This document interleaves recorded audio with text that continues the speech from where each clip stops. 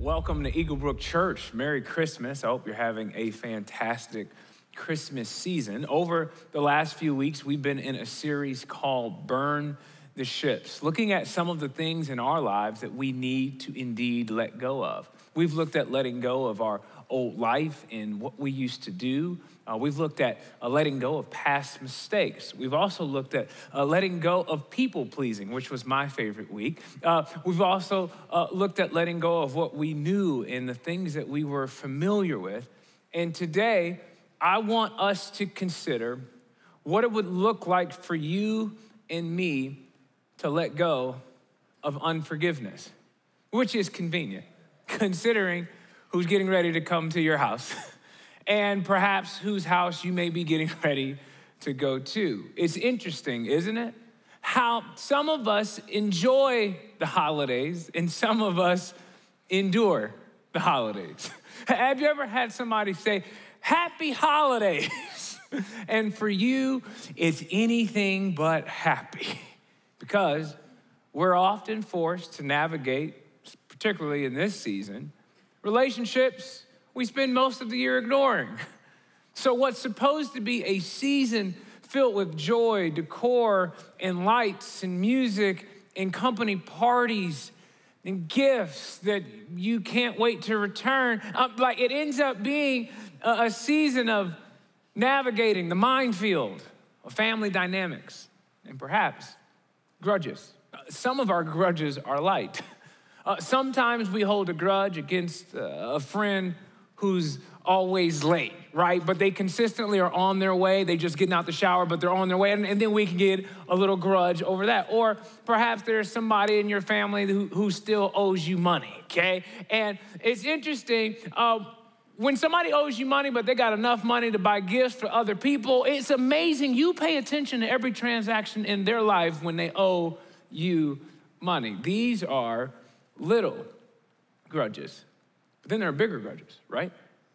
Now, bigger grudges typically involve more significant events or deeper emotional wounds, often stemming from betrayal, disrespect, or even harm. These grudges can linger for years, sometimes even a lifetime, and they can significantly impact our relationships. I would dare to even say that these situations can actually impact our faith.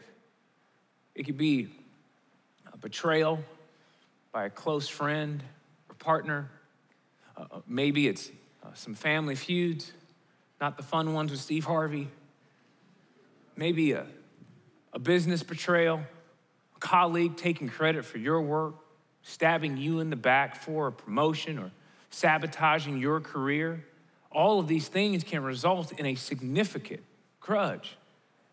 Maybe it was a mom who left, a dad that never showed up, harassment, enduring a racist or sexist comment, bullying, a violation of trust. Now, it takes years to gain trust and just moments to lose it, right? I read this statement on X, the artist formerly known as Twitter. Okay, I saw this tweet, and it really resonated with me because it said, "I'm not mad that you lied. I'm mad that I can't trust you anymore." Ever been there? Have you ever used the words "between you and me," and whatever you said didn't stay between you and them? What I've come to understand, whether you're a Christian or not, is that you and I have been through a lot of things that can be extremely difficult to let go of. I had a friend tell me the other day that they lost a nephew who was just a baby due to a medical malpractice. And as tears streamed down their face, they said, "I'm just so mad because it could have been avoided if the medical staff had just done their job right. And I just don't know if I will ever get over it." There are some things that happen in our lives and relationships that leave scars. But the good news this weekend about offenses, about hurts, and about pains is that God has a plan on how to deal with them. And God has a plan for how we can let them go. In Matthew chapter 18, one of Jesus' disciples asked Jesus about forgiveness. And Jesus, he says this. He says, therefore, the kingdom of heaven is like a king who wanted to settle accounts with his servants.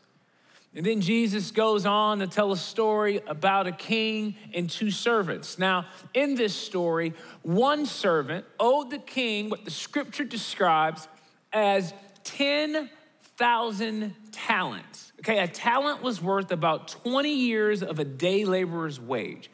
I'll do quick modern day math for all of us. It's about $3.8 billion, okay? The point of the story is that this debt was unrepayable for this servant to this king. But instead of punishing the servant for not being able to pay this debt, he showed him mercy because he asked for it. Then there was a second servant in this story who owed the first servant some money. And he went to him to collect this debt, but he didn't have the money, and the first servant throws the second servant in jail. And when everyone found out, they told the king. And then Jesus tells us this part of the rest of the story.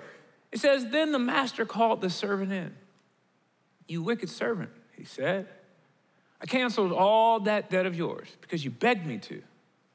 Shouldn't you have had mercy on your fellow servant just as I had on you? When Jesus came to the planet and started making God-like claims, the natural question people would have would be, okay, if you're the Son of God, then tell us what your dad's like.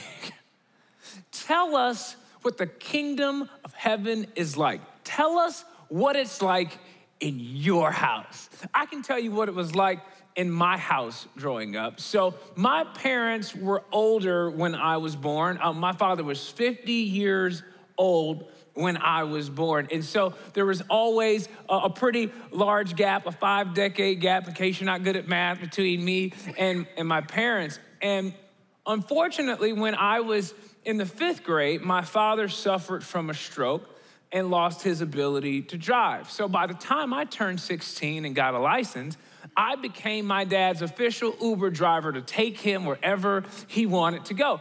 And that really wasn't a big deal because my dad typically only wanted to go to one place and one place alone.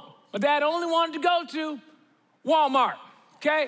My dad loved Walmart, okay? He ate lunch at Walmart. He worked out at Walmart. He took meetings at Walmart. He would be there for hours, okay? So what I had to master was turning field trips into quick trips when taking my parents to Walmart. So I'll never forget surprising my parents in Atlanta one day, and I walked through the door, and I said, surprise!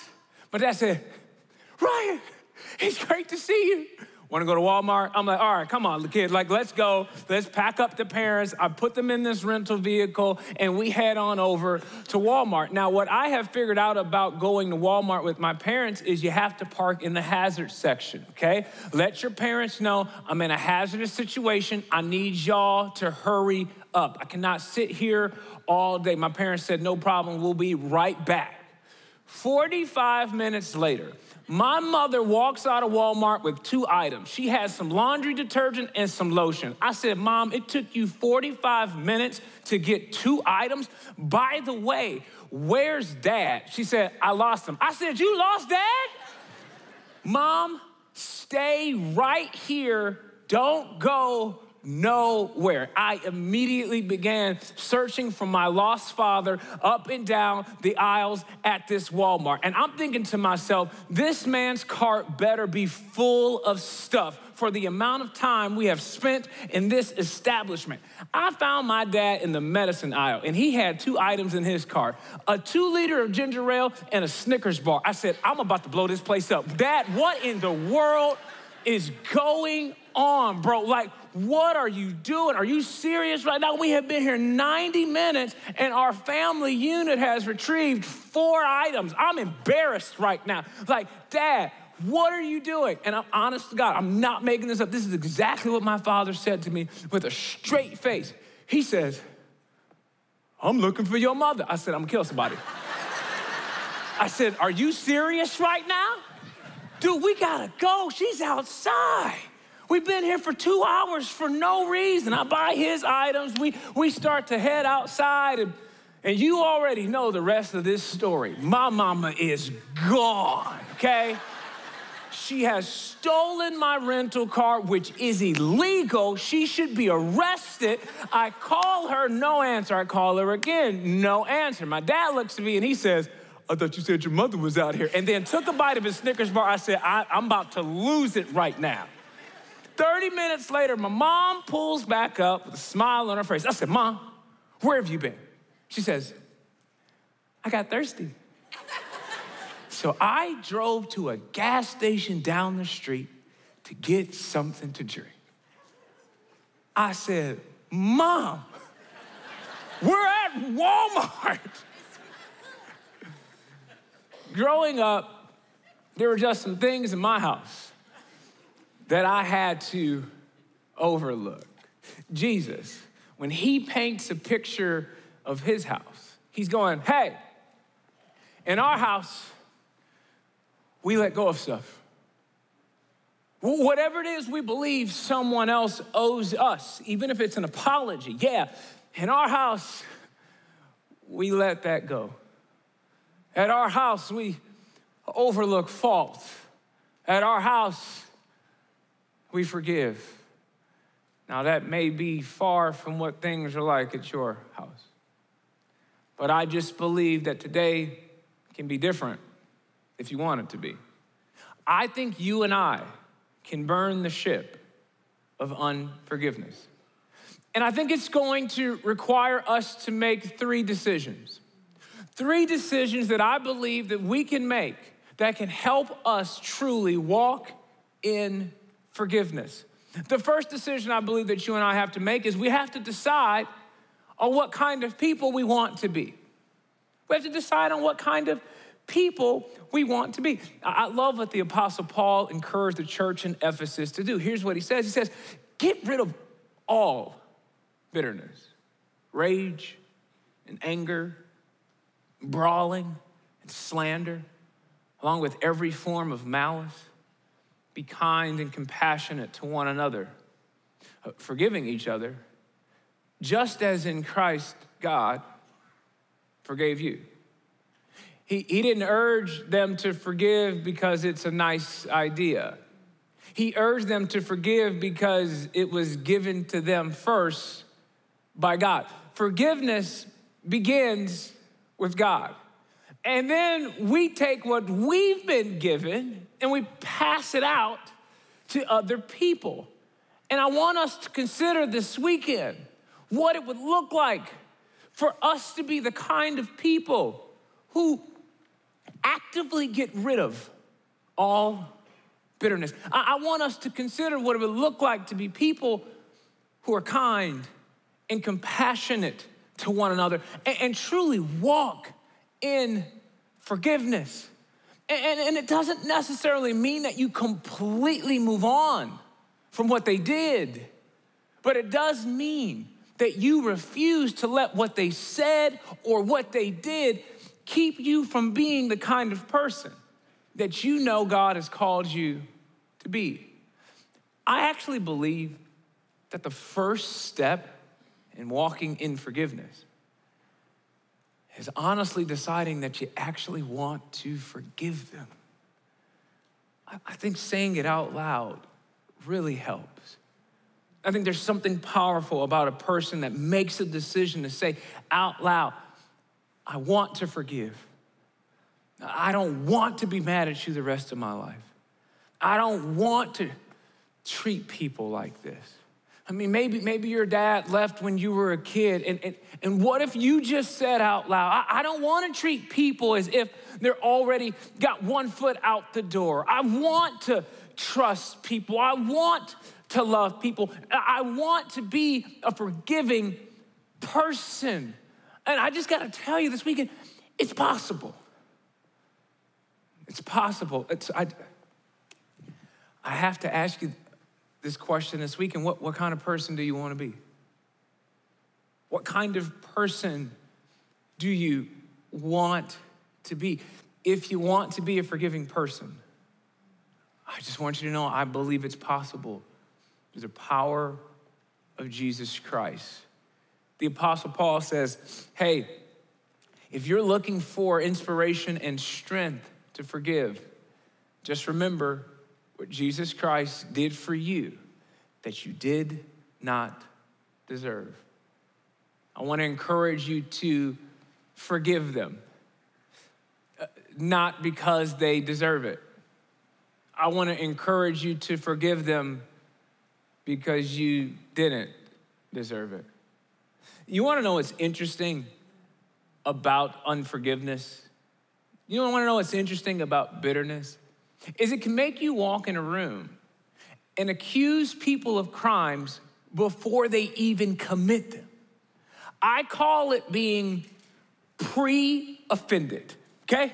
Pre-offended. Have you ever been pre-offended? Like you're about to have an encounter with a family member, maybe an in-law. They haven't even said anything. They haven't even done anything, but somehow you're already offended at the thought of them. You're offended and by what you assume they're going to do. You're pre-offended. You're pre-mad, okay? Like their passive aggression has yet to ring your doorbell. Nevertheless, you are in a state of pre-offense at the thought of how they're going to respond to your food, or in some cases, your lack thereof.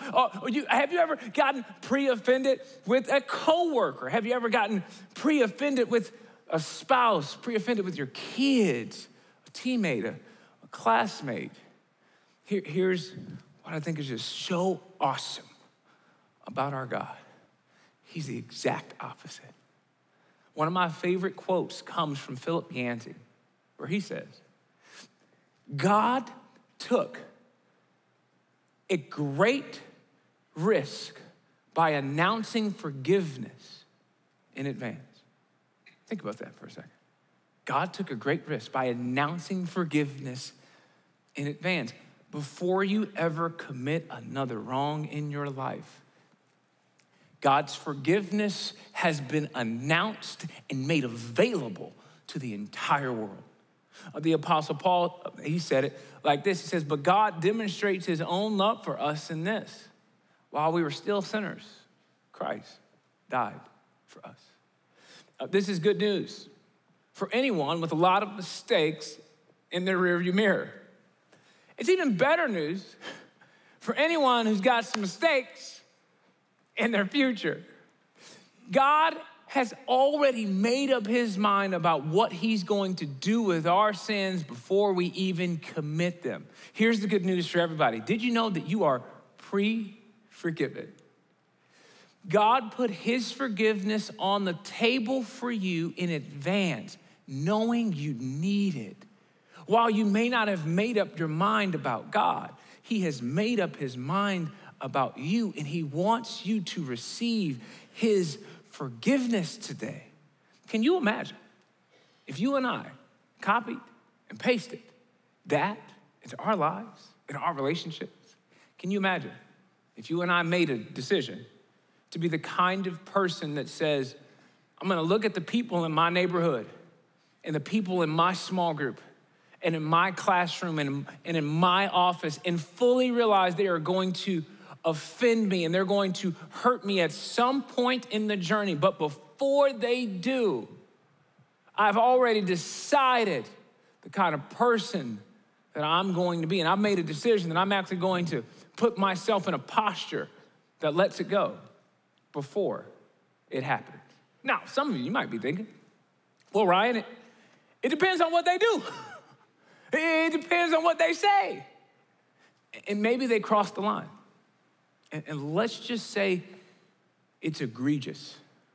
I get that, but I have a feeling that if we wait for the moment if we wait to see what the crime is to decide how we're going to respond, I think it'll be too late to be the kind of person that we actually want to be. I don't think we just have to decide the kind of people we want to be. I think, number two, we actually have to decide whose code we're going to live by. Families have codes that they live by, right?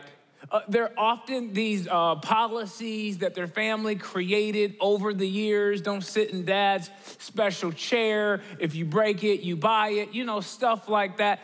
Friendship circles have codes that they live by.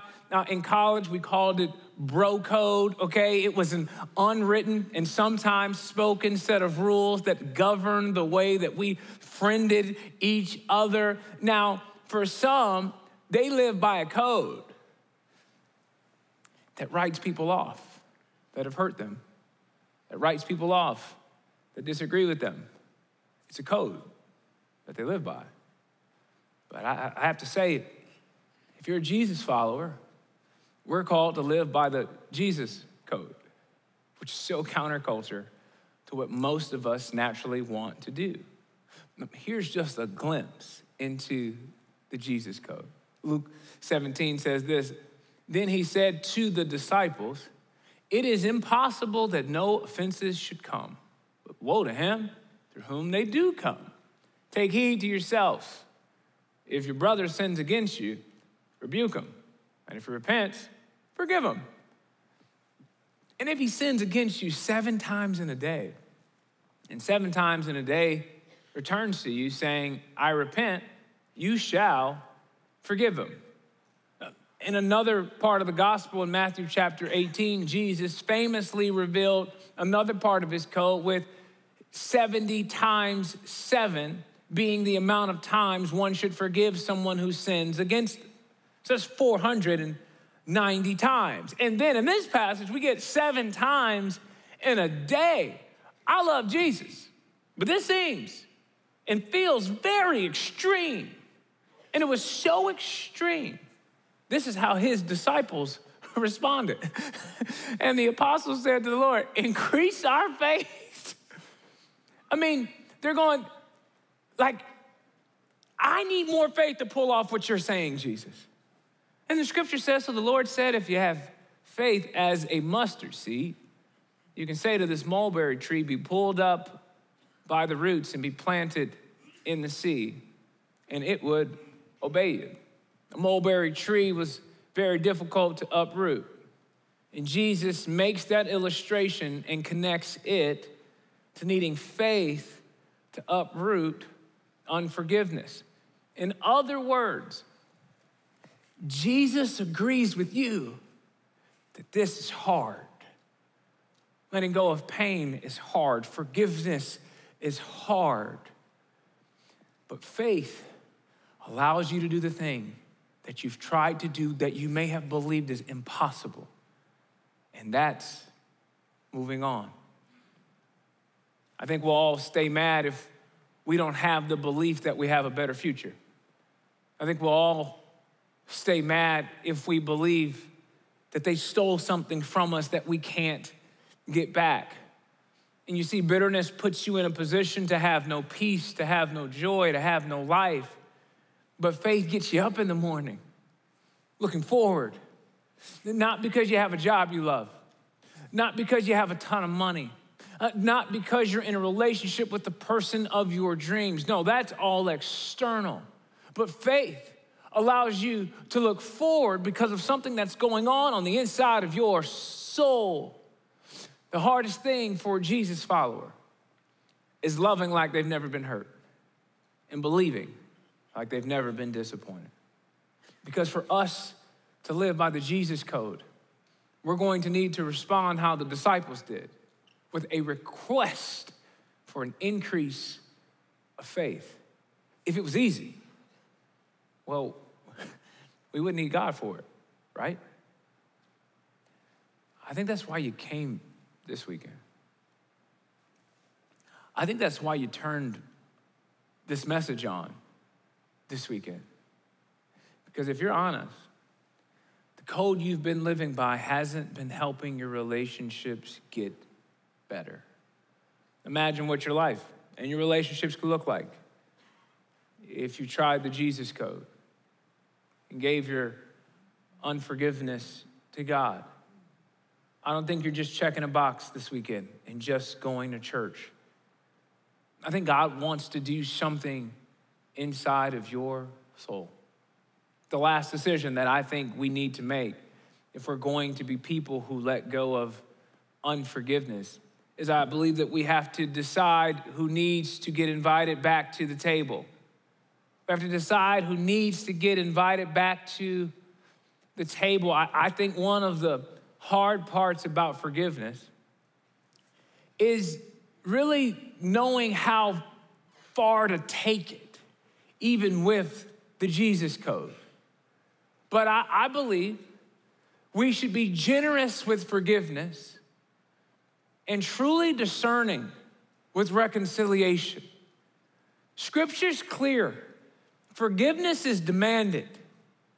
Trusting again is optional. Being in their life again is optional.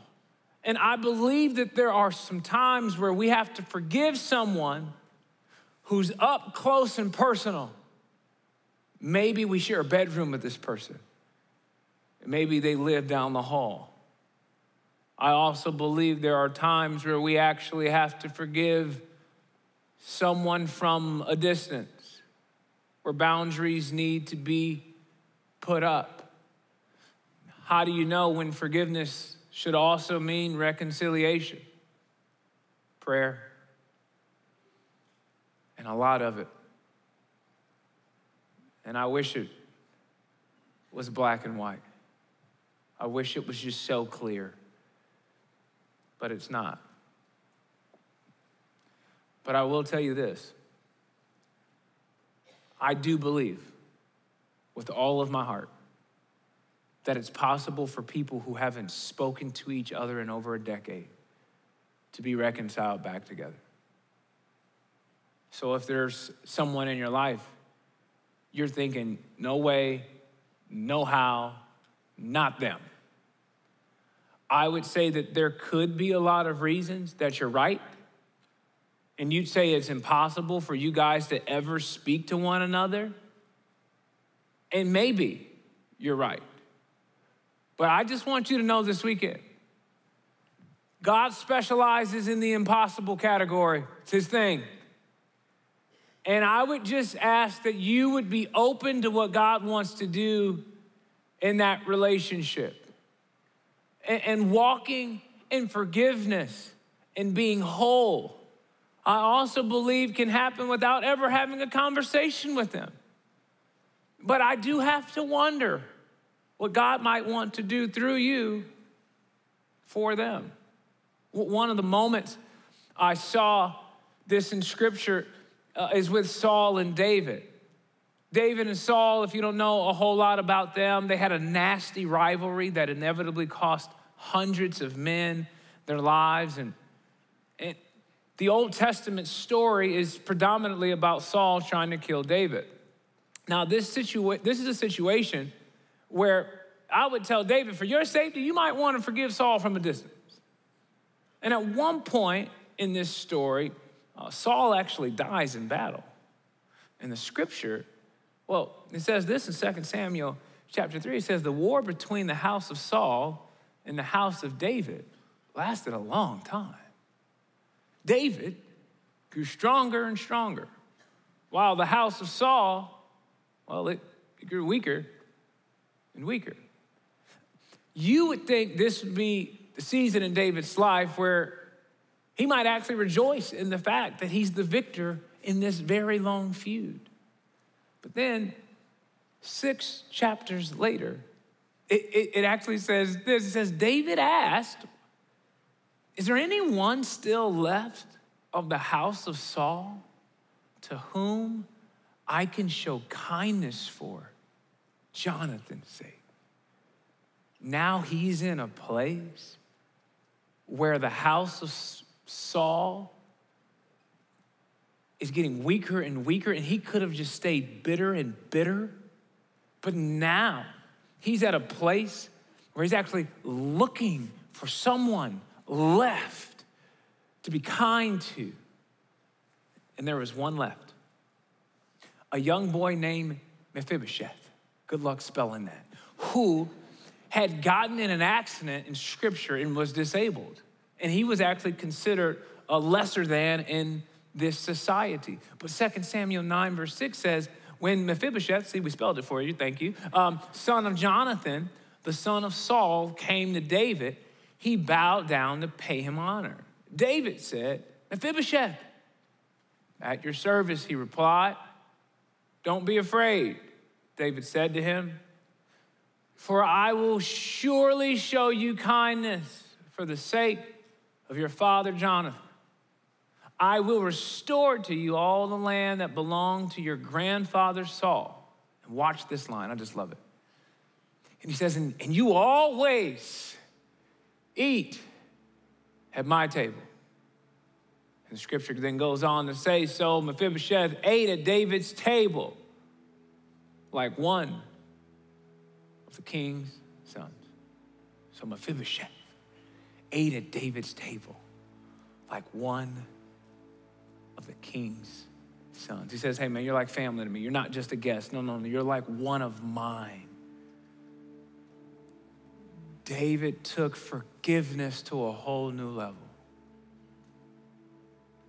And I have to wonder if there's anybody in your life that you need to pray about inviting back to the table. I think you should pray about it. And maybe the boundaries need to remain and forgive them from a distance. But maybe you need to pray about reconciliation. I think we all have a relationship, some way, shape, or form, that we need to be praying about this weekend. 6 years ago, unfortunately, my father passed away. And do you know what I would give to hear one more time? Want to go to Walmart? And I'd park like a normal person. And I'd go in with him and say, take your time. Let's get our steps in together today. I'm encouraging you to forgive the person who hurts you today because you may not have the opportunity to do so tomorrow. You know, since my father passed, I see all my relationships differently. I see time differently. And I think life is too short to stay bitter. So I gotta ask you this weekend, is there anybody in your life that you need to forgive? Who's the person that this entire message you've been thinking, anybody but them? I'm just imagining not what forgiveness would do for them. I'm just imagining what forgiveness would do for you. My friends, I believe we have some decisions to make today. I think that you and I have to decide the kind of people we want to be, the code in which we're going to live by, and whether or not we're going to invite some people back to the table. You may not like where things are for you today. And I know today's response could be, Ryan, we can't just decide to be a different person tomorrow. Maybe. But I do believe that we can decide to try to live like Jesus tomorrow. And I think it starts with actually wanting our future to be different. And I just believe that yours can be. So would you pray about making a tough phone call today? Maybe text them, email them, DM them. You may not have spoken to them in a long time. But could it get worse? You're already not on speaking terms. What are you going to do? Speak less? I mean, you got to try something. I mean, you can't control if they pick the phone up. but you can't control the kind of person that you want to be. Burn the ships. Don't let unforgiveness get a vote in your life. Perhaps the bigger decision that you need to make this holiday season is making the ultimate decision to receive the forgiveness of God for yourself in order to be able to extend it to someone else. I was talking on forgiveness one day, and a guy walks up to me after, and he goes, "Man, I'm thinking about it, all right? I'm thinking about it. You got me thinking today. I'm not there yet, but you gave me something to think about." Great. You are one step closer to finding wholeness in Jesus Christ. And maybe today you want to take it even further. Maybe today you want to take that next step and say, "You know what, Ryan, I want to surrender my life to Jesus Christ today." If you've never taken that step of faith by making a decision to follow Jesus before, I'm going to lead us in a prayer. And I believe that at every location, and for our friends that are watching online, many people for the first time, maybe for the second, are going to pray a prayer of salvation. So would you join me as we pray? Father, I thank you so much for sending your one and only Son to die on a cross for us. That is what this season is all about. And Lord, we surrender. We surrender our past mistakes. We surrender our pain. We surrender our hurt, because you died on a cross for those things. You want to take those things on for us. And so we surrender our life to you and truly receive your forgiveness so that we can be in a position to extend it to other people. We make you the Lord and Savior of our life. And we pray that our future would be different than our past. In Jesus' name we pray. Amen. Hey, if you prayed that prayer today, I think it's one of the best decisions you've ever made in your life.